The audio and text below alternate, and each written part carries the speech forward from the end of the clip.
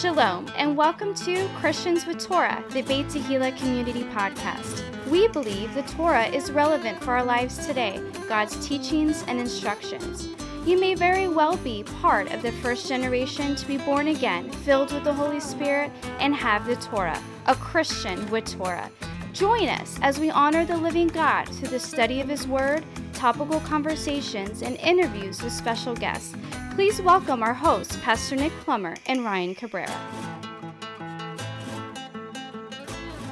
Shalom, everybody, and welcome to Christians with Torah. This is your co-host, Ryan Cabrera, and I am here in studio for our special Hanukkah edition of the Christians with Torah podcast. That's right. It's not only a podcast about the Torah portion, but it is, of course, approaching the third night of Hanukkah. That's right. So, and I am here with Pastor Nick. That's who that was. Yes, thank you. Every week, I try to be here every week. Yeah. You know, you're pretty faithful. I'll give it to you. I like it. Yeah. No, it is. It's pretty good.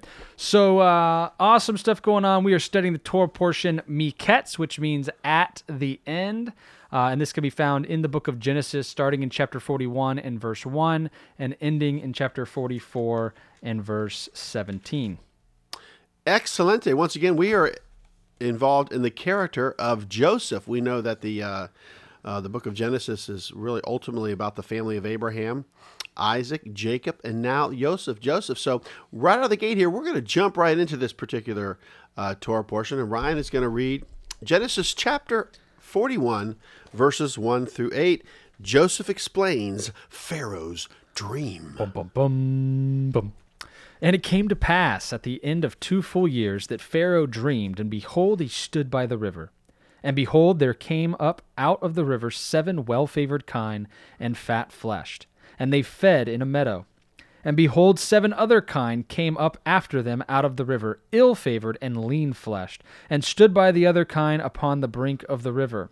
And the ill-favored and lean-fleshed kine did eat up the 7 well-favored and fat kine, for Pharaoh awoke. And he slept and dreamed the second time, and behold, 7 ears of corn came up upon the stalk, rank and good. And behold, 7 thin ears, and blasted with the east wind, and sprung up after them. And the 7 thin ears devoured the 7 rank and full ears, and Pharaoh awoke, and behold, it was a dream. And it came to pass in the morning that his spirit was troubled, and he sent and called for all the magicians of Egypt, and all the wise men thereof, and Pharaoh told them his dream, and there was none that could interpret them unto Pharaoh. Then spake the chief butler unto Pharaoh, saying, I do remember my faults this day. Pharaoh was wroth with his servants, and put me in ward in the captain of the guard's house, both me and the chief baker. And we dreamed a dream in one night, and I and he, we dreamed each man according to the interpretation of his dream. And there was there with us a young man, a Hebrew, servant to the captain of the guard. And we told him, and he interpreted to us our dreams. To each man according to his dream he did interpret. And it came to pass as he interpreted to us, so it was. Me he restored unto mine office, and him he hanged.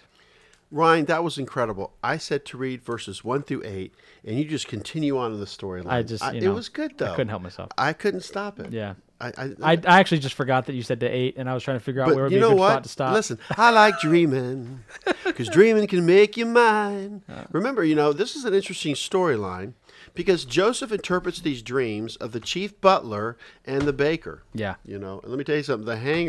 The butler got hanged. That's what he got. He got hanged. Yeah. And it was the baker got hanged. The butler was free to return back to Pharaoh. Let's get it right. So anyway, Joseph makes a point to tell the butler, please remember me, And so it's interesting because we know that 2 years go by, 2 full years. And then all of a sudden, we have, of course, Pharaoh's first dream. And of course, basically 7 healthy kine or cows come out of the river. It's like a Chick-fil-A commercial. Eat more chicken. A kine is a cow. So here these 7 healthy cows come up out of the river. And then 7 other cows that were, of course, ill-favored and lean-fleshed. They ate the other cows that were well-favored and fat. And of course, that's what he's like, oh my goodness, 7 and 7. And then, of course, he has a second dream where there are, of course, 7 ears of corn that were rank and good. And here they come up upon this corn, this grain. And then 7 thin ears, okay, that were blasted with the east wind come up after that. And of course, what happens? The 7 thin ears of corn devour the 7 good ones. So you have these series of 7s, actually like 4 7s. But anyway, the moral of the story is 2 7s. And of course, when Pharaoh awoke from his dream, he was very troubled. And of course, he told the magicians and all the wise men about his dream. And the sad thing is, none of them could interpret his dream. Okay? And so when the word was getting out in his court, in his administration, he tells this dream. Of course, the chief butler comes to, of course, Pharaoh to tell him, hey, listen, I was down in the dungeon. You were not happy with me. And I had a dream, and I was, of course, my dream was fulfilled, and I'm still alive, and I'm very grateful for this man, Joseph. And Joseph was a dreamer. Joseph was a dreamer. He goes, I know a man. Yeah. Dream. Yeah, I feel like going to sleep now. Maybe I could have a dream. Old men dream dreams. Maybe I don't want that. Oh. So all of a sudden now, remember Joseph was 17 when he's thrown into the pit, and we're just going to tell you now, he's 30 coming before Pharaoh. He had to shave himself, and of course, he changed his raiment or his clothing. This is going to fall into play later because of his appearance, because, of course, when his brothers come later, which we're going to see, he's 30. And so he is, of course, shaven and has new clothes. And, of course, the cool thing about Joseph is he gives the credit for his ability to interpret dreams to God. Which we should all give credit to any of our abilities to God. Yeah, remember, here's a rule of thumb. Here's some advice. Don't go to just other people and tell them your dream and ask them for an interpretation. Always go to God for an interpretation. Oh, and by the way, have you ever heard of pizza dreams? It's when you've had too much pizza the night before, and of course your brain is just full of activity, long-term, short-term memories kicking in, all these things. Matter of fact, they actually say usually the last thing you meditate on or think about is what you dream about. So it's interesting. So the moral of the story is this. Here's your advice. If you dream, God will give you the interpretation, okay? And of course, Pharaoh tells Joseph his dream, and of course, we know that Joseph was able to give the interpretation. And of course, here's the interpretation of the dream given by Joseph to Pharaoh. He basically says this, Pharaoh. He says, well, both your dreams are like one and the same. He says there would be 7 years of plenty and 7 years of famine. The healthy cows ate the unhealthy cows. The good stalks were, of course, eaten by the unhealthy stalks. Yeah. So, of course, a famine was going to be coming after 7 years of plenty. There would be 7 years of famine. And so as this story develops, so when Joseph suggested that Pharaoh place a man over the land of Egypt to gather the 7 years of increase, guess who Pharaoh chose? Ooh. Yes, Ryan, I see that hand. Joseph it is. That's right. Door number 1. He picked Joseph. He was so impressed. He was so well pleased. He just knew that, wow, this guy interpreted my dreams. And I'm, and once again, what happens with Joseph's life? Even in Potiphar's house, he has favor. In the prison, he has favor. Now he's in the court of Pharaoh. And check this out. He is given the position of second in command. Wow. So that's a good administration. That is, yeah. It's the opposite of like Haman under the Persian king, Yep. Ahasuerus, this guy is shady, And so what happens is he is, of course, second in command. And then what happens is, after Pharaoh named Joseph by the name of Zephnath-Paaneah. Now check that name out. You're not going to be Joseph anymore. You're going to be Zephnath-Paaneah, which means abundance of life. And of course, who did Joseph marry? Now this gets very, very interesting in regards to the Egyptian culture. Joseph ends up marrying Asenath, the daughter of Potiphera, priest of On. So a priest's daughter among the Egyptians. Wow, check that out. So there's some dynamics there that are already kicking in as far as another ethnic group, which is Egyptian. And of course, Joseph was 30 years old when he stood before Pharaoh. Now, a lot of you maybe have heard that Joseph is a type of Messiah, because of the things that happened to him, from the pit to the palace and different things, the type of a suffering Messiah. Messiah ben Yosef is the one that would suffer, and then Messiah ben David is the one that would come and conquer. But we won't get into all of that among Judaism. But once again, we know that Yeshua came the first time, and he did suffer, and he will come again to rule and reign. Now, in Genesis chapter 37, verse 2, it actually tells us that when Joseph was checking on his brethren, he was, of course, 17 years old. So 13 years have gone by from the time of being in the pit to the palace. Remember that. And, of course, what's going to happen now? Joseph is going to have 2 sons, and the first son is Manasseh. Manasseh means forgetting. Right? So the first son comes out, and Joseph, of course, he's had to go to deliverance and Christian counseling and everything and all this because, he had to be on a few talk shows to talk about how bad his family treated him. Yeah. And he had to be, of course, healed of that. So he's like, listen, you know what? I've lost everything, and I'm forgetting all that. Now I got a new life. I got a new look, right? I got a new drug. And so here he is. He's like, hey, you know what? Manasseh comes out first. He's the firstborn. Then, of course, the second son is called Ephraim. And Joseph is like, look at me, man. I am fruitful. I am fruitful. And so he has Ephraim, which means fruitful. So we have Ephraim and Manasseh. They've now entered the story. They've entered the story, and I'll let you share a little thought. But, of course, here's the interesting thing. So we have 7 years of plenty, and when is Ephraim and Manasseh brought out? But during the times of plenty. Come on. So as we get to witness our economic situation, or even in America today, even for the most part, I would say the last 20 years, in regards to the 2 houses of Ephraim and Judah, we can see plenty. Right. Okay, there's not really, there is definitely a famine for the Word of God. But as far as economically speaking, we are not in a famine. So check that out. So both of his sons were born during the times of plenty, and that's what we're seeing even today. And of course, the 7 years of famine, they began, and of course, all of the face of the earth was hit with this famine. Yikes. All of it. So it was a pretty big epidemic there. And of course, in Genesis chapter 41, verse 57, it says, and all the countries came into Egypt to Joseph for to buy corn, because that the famine was so sore in all the lands. So literally, oh, thank you, Holy Spirit.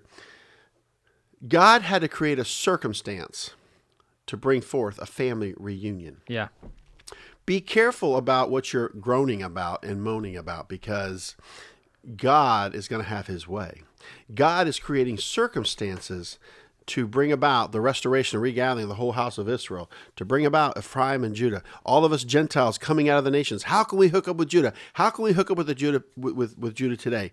God is in control. And so this is what we're seeing. And so because of this famine, we have, of course, 10 of Joseph's brothers were sent by Jacob to Egypt to buy corn. Now remember, you always go down to Egypt, but you always go up to Jerusalem. And so, of course, the only brother that was left to stay with his father, it was Benjamin, the youngest of the brethren. Now, why is that? Because he did not want any harm to come to him. He's like, listen, Joseph is gone, a wild beast has devoured him, and now I have only Benjamin as my youngest son here, from the wife that I love so much, Rachel. And, of course, Joseph's brothers went down to Egypt to get food. And when they, of course, came and in front of actually Joseph at that time, who was a regent of the second in command, they didn't recognize Joseph. They didn't recognize their brother when they bowed down to him. And so when they came into the court and everything, and all this was happening, because Joseph was like an administrator, he was administering the food and different things, and he probably had the gift of administration, definitely, after all of his experiences in Potiphar's house and the prison, he definitely had a gift for administration. So here's the cool thing, Ryan. So the brothers go down to Egypt, and they see Joseph and everything, but they don't recognize that that's their brother. But he recognizes them. Oh, yeah. See, that's what's happened today, everybody. Those of you that love the Jewish people, love Israel and everything, we love the Jewish people. And so we know that they're chosen by God, and they're mishpachah, they're family. And, of course, we are grafted in.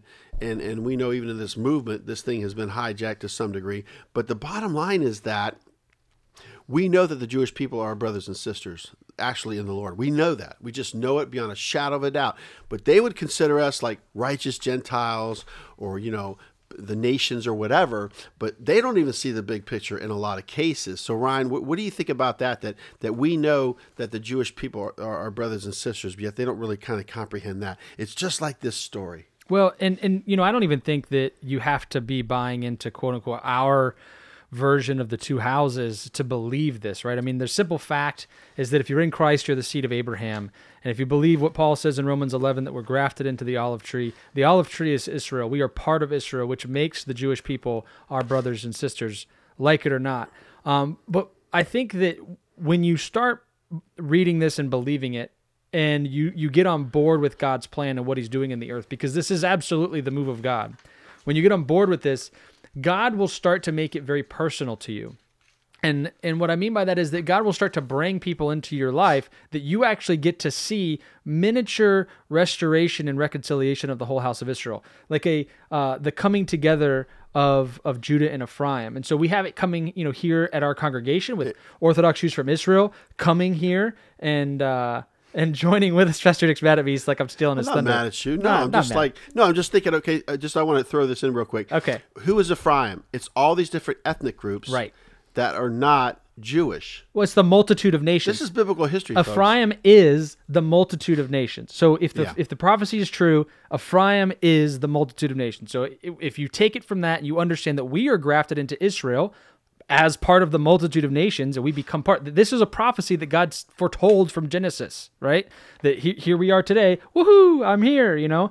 But even for me personally, God has placed certain people that are Jewish in my life. That the relationship. There's something there that brings us together that doesn't necessarily make sense, right? And and looking at Ryan, it's amazing to me because Ryan is basically a white Cuban.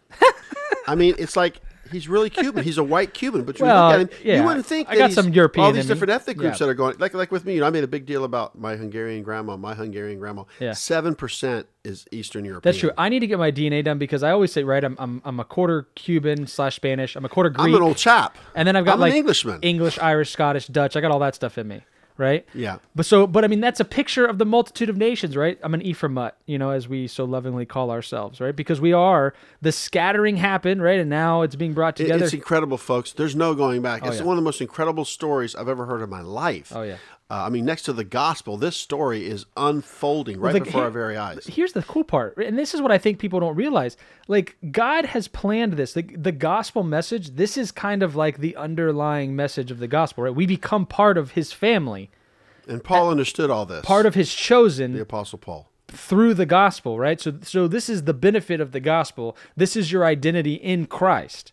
Right. So, anyways, we can. And we have a lot to talk about next week. But here's the thing, and like I said, I don't want to insinuate anything. I'll give you some theories, some whatever. But here's the thing. So all of a sudden now, Joseph accuses his brothers of being spies. So something clicks inside of him, and he's going to begin to test them. Now the question is this from God or is this Joseph doing it? It's from God. Now I think he's inspired to some degree, for sure, because it's kind of like did my brothers ever learn a lesson for what they did to me? Where are they at? He wants to know where they're at. Where's their scruples? Where there's morals, right? Yeah. Where's the morals at? And so basically Joseph's brothers shared about their family background and that their younger brother was with their father. And of course, Joseph demanded of them, hey, oh really? Bring back their younger brother. So now they're telling the story, right? Yeah. I think it even says in here that, let's see here. Oh, they say one is not. One's no longer with us. Right. That's the little story. And Joseph is right in front of him thinking, oh, yeah? Oh, yeah. You don't even know. Here I am. How you like me now? Mm-hmm. Right. So here he is. And they basically, one is not. And our younger brother's left with our father. So he's accusing them of spies. He says, oh, you tell me this story? He's like, okay, bring back your younger brother. For the most part, Benjamin. I would say prophetically with our relationship with the Jewish people, this is where we are. We are in Miketz, right? We're working our way into Vayagash, which is next week, which we'll probably have a lot to say in Vayagash, right? That's the mother lode. It is.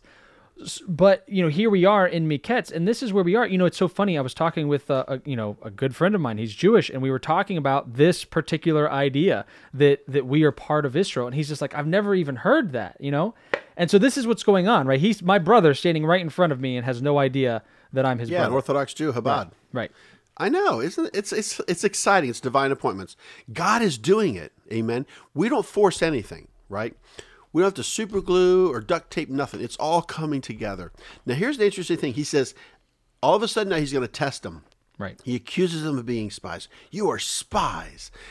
And it's interesting too, because I'm sure they accused him of being a spy. Oh, you're spying on us for Dad. Right, exactly. That just exactly came to right. my mind. That Yeah. just came to my mind. Wow. Oh yeah, you're spying. We're doing. We're just spying on taking us. out the layers. So uncovering here's more what he layers. does. Now remember, Joseph was thrown into a pit. We don't know how long he was in there, but here's the situation. If I'm talking really fast, it's because I've had coffee. Here it is. Good coffee. Joseph put his brothers in a situation that would allow them to think for 3 days. That's 72 hours. Wow. He puts them in a holding cell or whatever he does for 3 days. And of course, basically, if the brothers did not return back to Joseph with their little brother, they would die. He says, if you do not bring back your little brother, you are going to die. Wow, that's a stiff penalty. Yeah. Now you got to remember this Pharaoh that Joseph is under. He killed the baker. He was hung and birds ate his flesh. This guy is not to be. Well, a lot of scholars think he was Forsworn. young, right? That he was very young. But he says, I was a father to Pharaoh. He talks because about Joseph that. says that later on, and Right. Joseph's only 30 Right. when he becomes. So all of a sudden, things start Regent. to sink in now, because they knew that they sold their brother into Egypt, and here they were in Egypt. God only knows what happened to him. Joseph lost everything. Well, they start to feel guilty about what they did to him. And let's look at Genesis 42:21, Ryan, if you could read that. Here I am. All right, it says, and they said one to another, we are verily guilty concerning our brother, in that we saw the anguish of his soul when he besought us, and we would not hear. Therefore is this distress come upon us. See, you reap what you sow. Don't put off tomorrow what you can do today. Deal with those things. Go make it right. You deal with those things. So, and this is where it gets to be very touching, because Joseph was privy to a lot of things when his brothers did what they did to him, ripped his coat off and threw him in the pit and said things and did things that probably we don't even have record of or whatever. But let Scripture interpret Scripture. And here we have something very interesting. When Joseph heard Reuben speak to his brothers about his opposition to harming him, man, Joseph had to leave the room and weep. Yeah. Because he probably thought, man, nobody cared about me. They had it all in for me. And here's Reuben, who lost the birthright by laying with the father's maiden. And he's like, he left the room and wept, says, man, one of them did care about me. He didn't want to have any harm come to me. And so the thing is, Joseph took Simeon from among his brethren, and he bound him before their eyes. So was he the instigator at the pit or something? Did he say something or do something, Simeon, that he would be taken out of all of them? I think he did. I think he was a little instigator. He was, for sure. And remember what Simeon and Levi did to Shechem? Oh, yeah. They killed all the males. Right. Because they were circumcised and couldn't fight and were had a handicap there. That's found in Genesis 43:23 in regards to... of course, taking Simeon from among his brethren. Very interesting. Is that 43:23 that I said? No, 21. The one I just read? Oh, I see. Let me see here. Hold on. Let me see. No, I read 42:21. I apologize. I read 42:21 just now. I'm sorry. I don't know why I put 43:23 on there. That doesn't make any sense. Maybe it's 42:23. And they knew not that Joseph understood them, for he spake unto them by an interpreter. I don't know why I put that down there. I don't know. Oh, he took Simeon. Let's see. 42:23. I just read that to you. Where does it say where he took Simeon? So the corn. He says that we are true men, we are no spies. That's in 31. So then we come down here, and he says, and bring your youngest brother back. Somewhere in between there.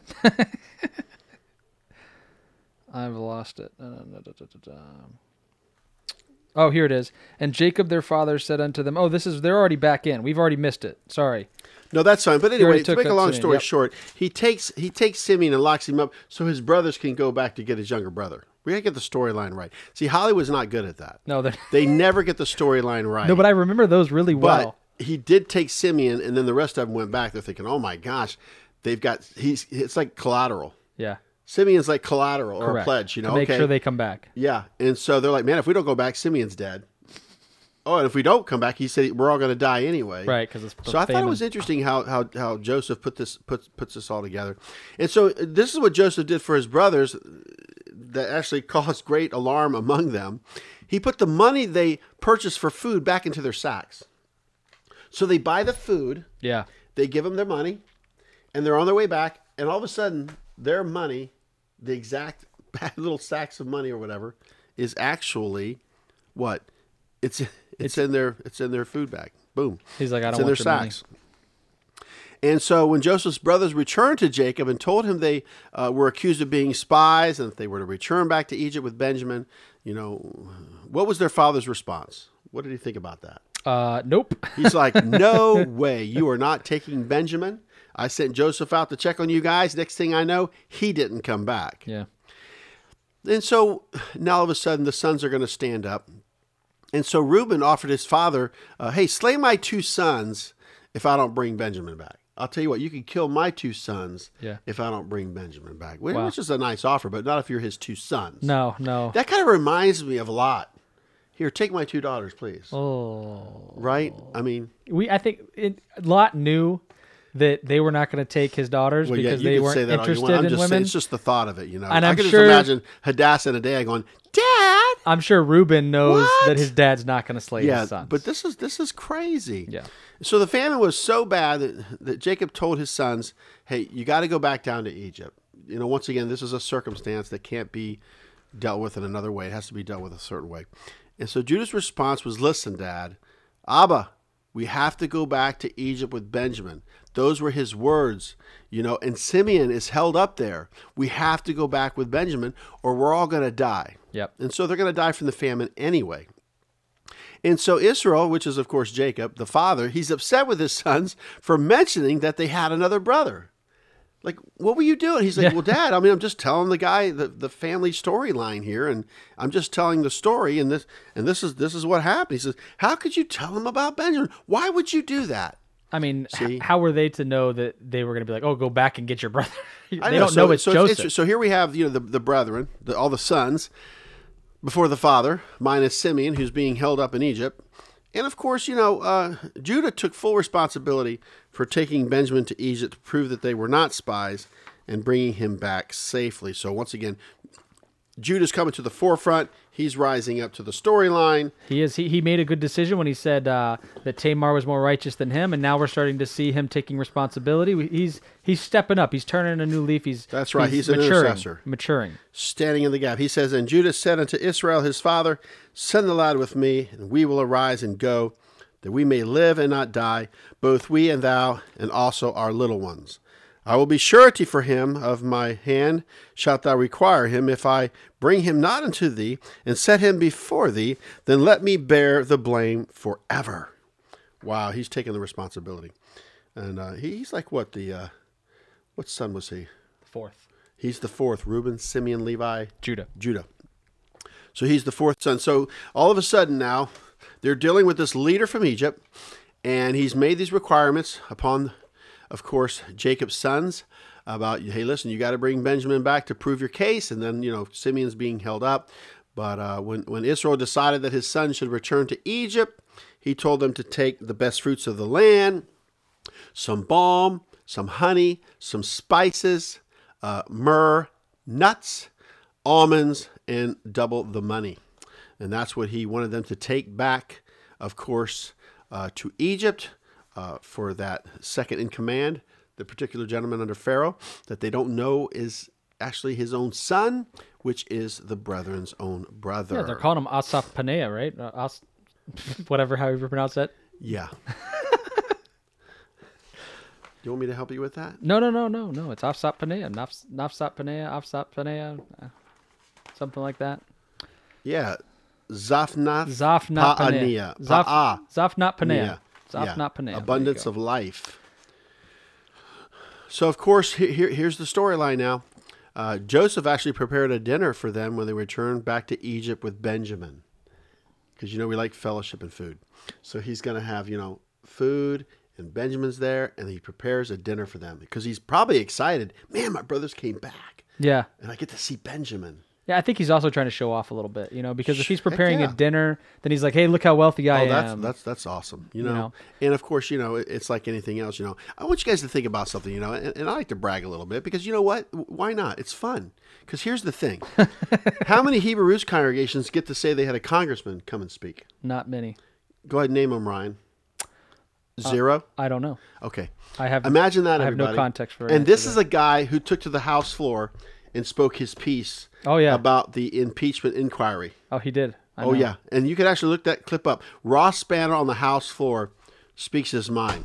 Check it out, everybody. Ross Spano, our representative here, our congressman. Come on, somebody. Yeah. Okay. And I'll tell you something else, Ryan. How many Hebrew Roots congregations are having the Orthodox Jews contact them because they want to connect? That's next week.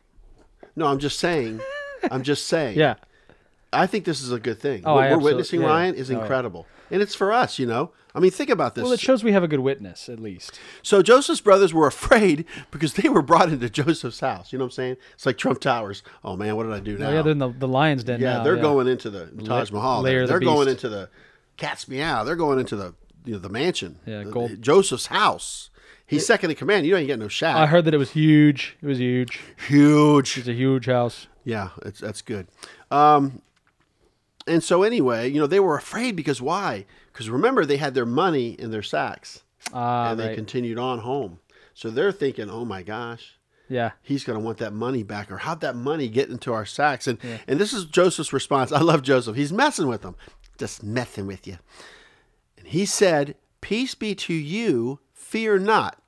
Your God and the God of your father hath given you treasure in your sacks.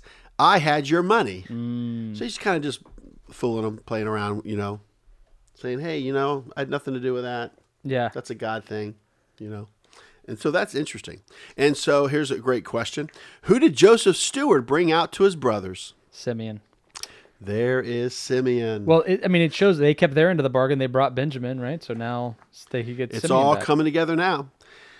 And of course, when Joseph's brothers washed their feet and realized that they were going to eat bread, they gave, of course, Joseph the present from their father. Right. They gave Joseph the present. Which is like the fruits and the balm and the honey. And so, they're all the brethren are together and they say, hey, our father wanted you to have this. That's nice. Our father. And Joseph's like, my father. And he's like, in Genesis 43:27, why don't you read that? 43:27 says, and he asked them of their welfare and said, is your father well? The old man of whom ye spake, is he yet alive? Oh, so he's trying to get info, yeah. right? He's alive. And of course, they responded, yes. And check this out. After Joseph confirmed that Benjamin was with them, all right, he went into his chamber and wept.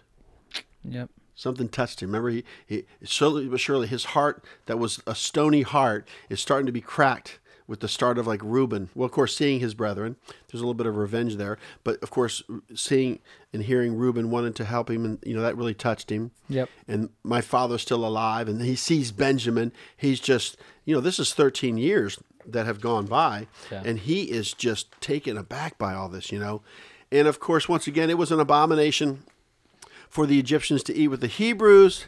And I love what Joseph says, I'm just messing with you. He puts them in their birth order. Oh, yeah, that's right. He just sets them up. It's funny, sometimes when I take pictures of my kids, I want them in their birth order. Okay, you here, you there. Do you ever do that, Ryan? No.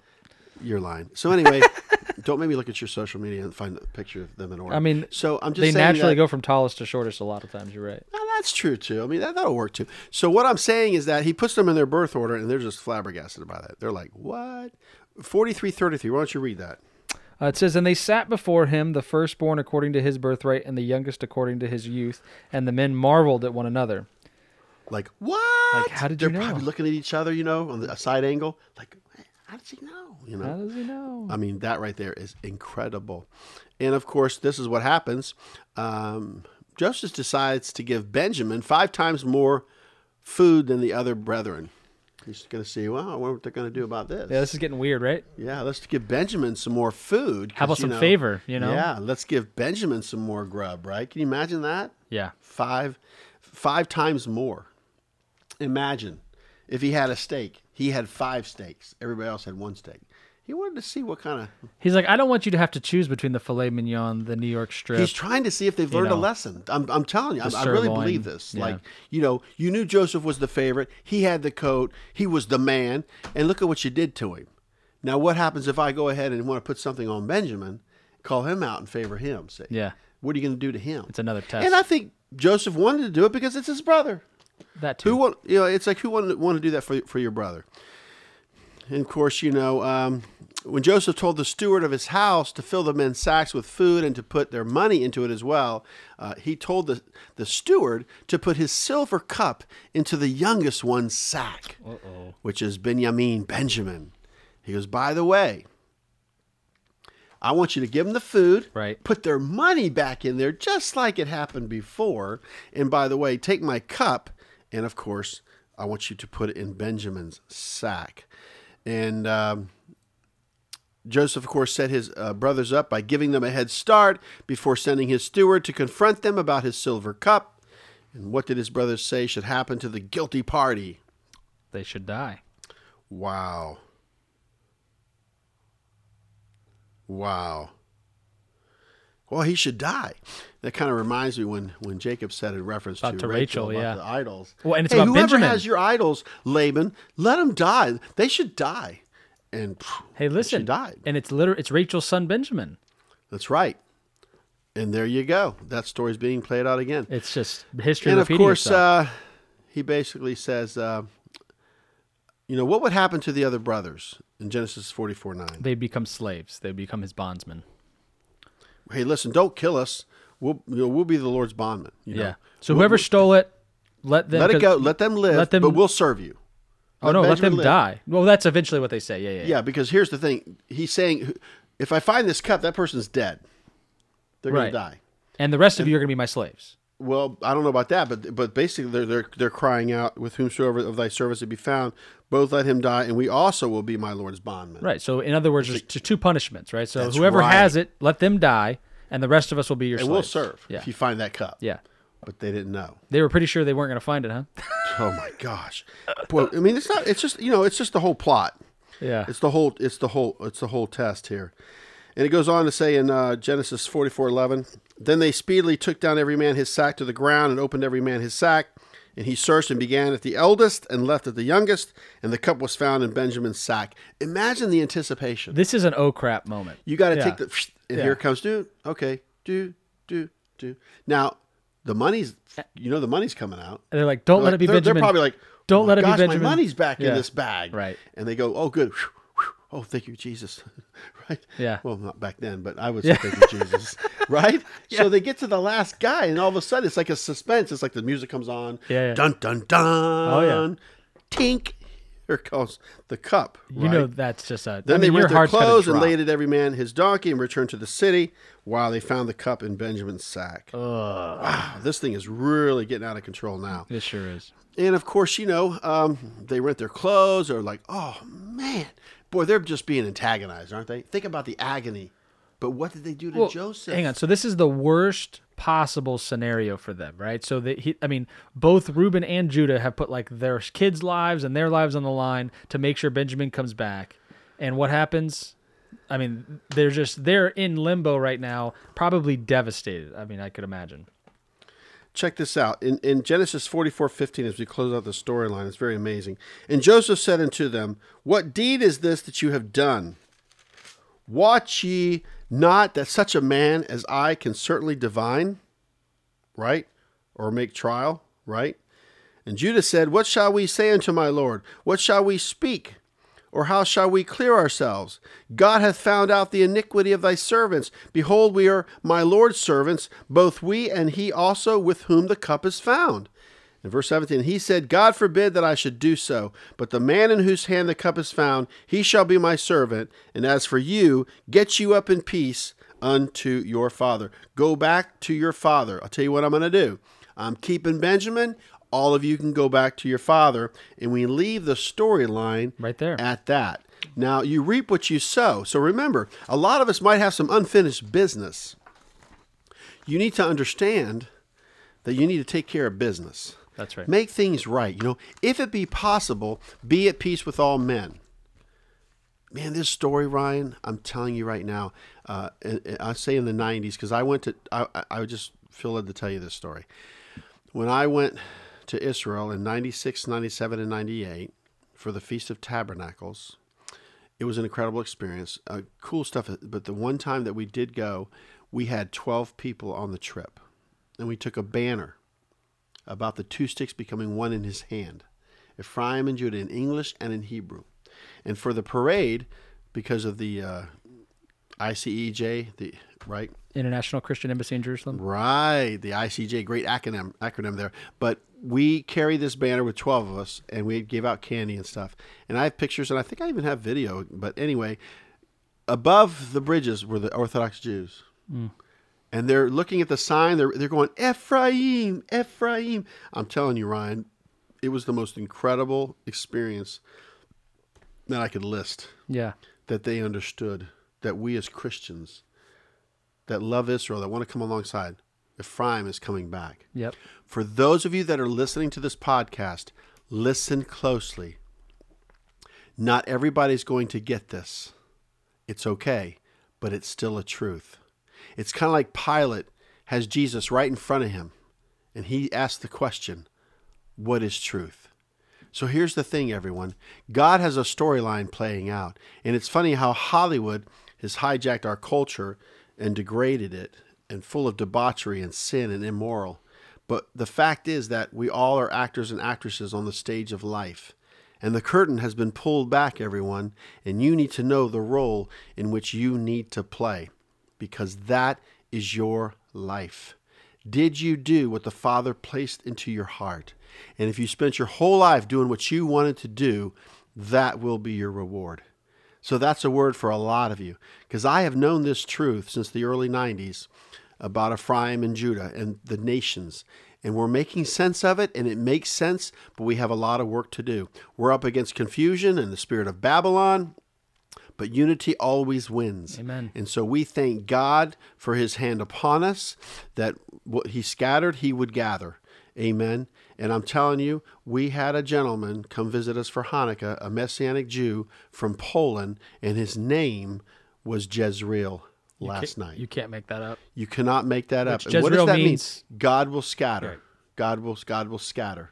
And great will be the day Of Jezreel. Jezreel Hallelujah. and Hosea. So we're going to continue on in the storyline next week. We are very excited, and God is moving everyone. I want to encourage you that God loves you. He hears your cries, and you don't fit in. This world is going to hell in a handbasket. The culture is wicked. You have to discipline yourself. You have to be strict. You have to figure out how you're going to practice your faith and what you're going to do. Can't encourage you enough to be in your word, to worship, and to pray, because God's word will not come back null and void, everyone. So happy Hanukkah to all of you that are listening. We really appreciate you, and I'm telling you, great things are happening. Remember, what's happening in the earth is not a result of Hasatan or demons or falling. What's happening in the earth is God is allowing these things to happen to get to his children. God is creating circumstances to bring Aliyah and all kinds of cool things for the Gentiles in the future, I believe.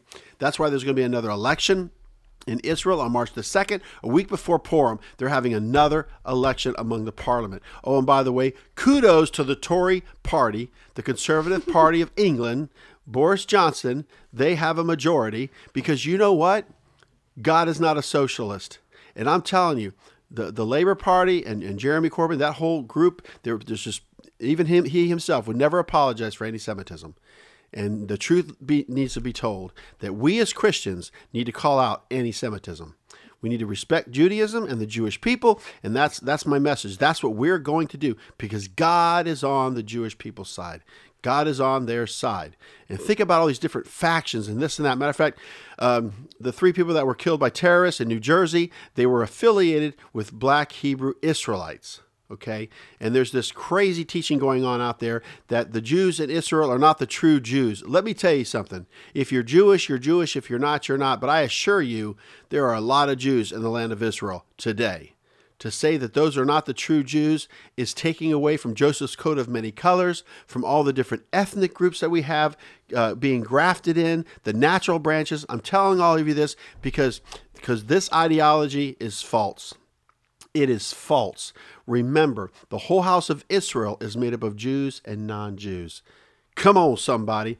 We're going into the 3rd night of Hanukkah. That's right. And you know, the story of Hanukkah is the story of secularism versus Hellenism Hellenism versus versus Judaism in a sense. Religious versus secular. The religious versus the secular. Those that have the Spirit of God and are seeking truth from God and through His Word, and those that would say, hey, you don't need that. It's a battle that's going on in Israel today. It's a battle that's going on in our culture. There's those of us that are out here speaking truth and reading the Word of God and praying and worshiping God, the one true God, and then those that are not. So happy Hanukkah to all of you. Hopefully you guys are a light to your families and to your coworkers and to those around you. And I think Pastor Nick might have another thing to One say. last thought for Hanukkah. You guys are going to love this. This is an incredible revelation that came to me on Saturday at the Shabbat message. But here's the thing. We know that the 25th of Kislev, of course, was Sunday night. All right. And in 167 BC, this is when, of course, Antiochus defiled the altar in the temple. Remember that date. It's historical. We know it through even Josephus, through the book of Maccabees. Historically, this is what happened. But 3 years to the day, 164 BC, the Maccabees, right? The Maccabeans, the big revolt, they rededicated the temple and the altar on the exact day. Now, why is that so important? Because I'm going to tell you why. In Haggai chapter 2, verse 18, it says, "Consider now from this day and upward, from the 24th day of the 9th month, even from the day that the foundation of the Lord's temple was laid, consider it." So what are you saying, Pastor Nick? Around 521 BC, we're discovering that the temple is being rebuilt after the Babylonian captivity, and it's dedicated on the 24th of Kislev. So what does the enemy want to do? I'm going to come in the next day or that evening, and I'm going to desecrate it, and that's going to be the holiday. So what do the Maccabees do? They go in on the exact same day that the altar was of course, desecrated by a pig or whatever, unclean animal, and they say, no, we're going to rededicate. It's like erasing. I always like pencils with erasers. We're going to erase what Satan did, and we're going to rededicate it. And what does that mean, everyone? We go back to Haggai 2:18 on the 24th of Kislev. And think about it. There's a good possibility, if that's the case, Yeshua would have been conceived on the 24th of Kislev at the time of Hanukkah and been born in the fall. So that's something to think about. You know, that's why this time of year is so special. So special. Remember that. We don't know his birthday. We don't have a birthday because he's, from God, all things come. Nobody made God. From God, everything comes. Think about that. That's incredible. So just, just meditate on that. Just think about that, because we're actually moving towards some prophecies in 2 Thessalonians chapter 2, verse 4, I believe it is. Let me check that real quick here in closing. Why is this so important? What does this have to do with the future temple at all? Well, it's very interesting, because in 2 Thessalonians chapter 2, verse 3, it goes off by saying, "Let no man deceive you by any means." This is the Apostle Paul. "For that day shall not come, except there come a falling away first, and that man of sin be revealed, the son of perdition." So there was this word going out that the Messiah is coming, Jesus is coming, and Paul's saying, no, this has to happen first. There has to be a falling away, and there has to be the son of perdition. Goes on to say in 2 Thessalonians chapter 2, verse 4, "Who opposeth and exalteth himself above all that is called God, or that is worshipped, so that he as God sitteth in the temple of God, showing himself that he is God." So once again, everybody, we know that some kind of the temple is going to be going up. People are debating and arguing. Is it going to be mankind, the Temple Mount Faithful, or is it going to be the Messiah? The bottom line is that there's going to be something going up on that Temple Mount for the Antichrist to sit in it. So keep that in mind as we look up, because your redemption draweth nigh. Hallelujah. And just remember, I only need 2 people to be excited. Do you count? I'm counting me and Ryan. Ryan and I. That's right, baby. Awesome, guys. Wow. Meerkats. And like I said, we're not going to do Me Dogs next week. We're going to skip that one. And we're going to go ahead and jump into sound effects? Vayagosh. I don't think I have any more cat sounds. That was a horse. Oh, he's going to come back on a horse. He is, right. He came on a donkey the first time. My kids were asking me, are there animals in heaven? I said, well, Jesus comes back on a horse. That's an interesting thought. Yeah, there you go. Hey, just take the scriptures literally, right? I mean, that's what it says. He's coming back on a horse. So, anyways, thank you guys for listening. God bless you. If you guys want to live stream our services this Saturday, we are having a Hanukkah celebration service on Shabbat as well as on Sunday night for our new moon service. You can reach out to me at ryan@twopraise.net. That's Ryan, R-Y-A-N, @twopraise.net. You can live stream, like I said, our services on our website at twopraise.net. Or if you want to go on any of our social media platforms, YouTube, Facebook, Instagram, and the like. If you want to call the office, you need some resources or anything, it's 813-654-2222. God bless you guys. Have a great week.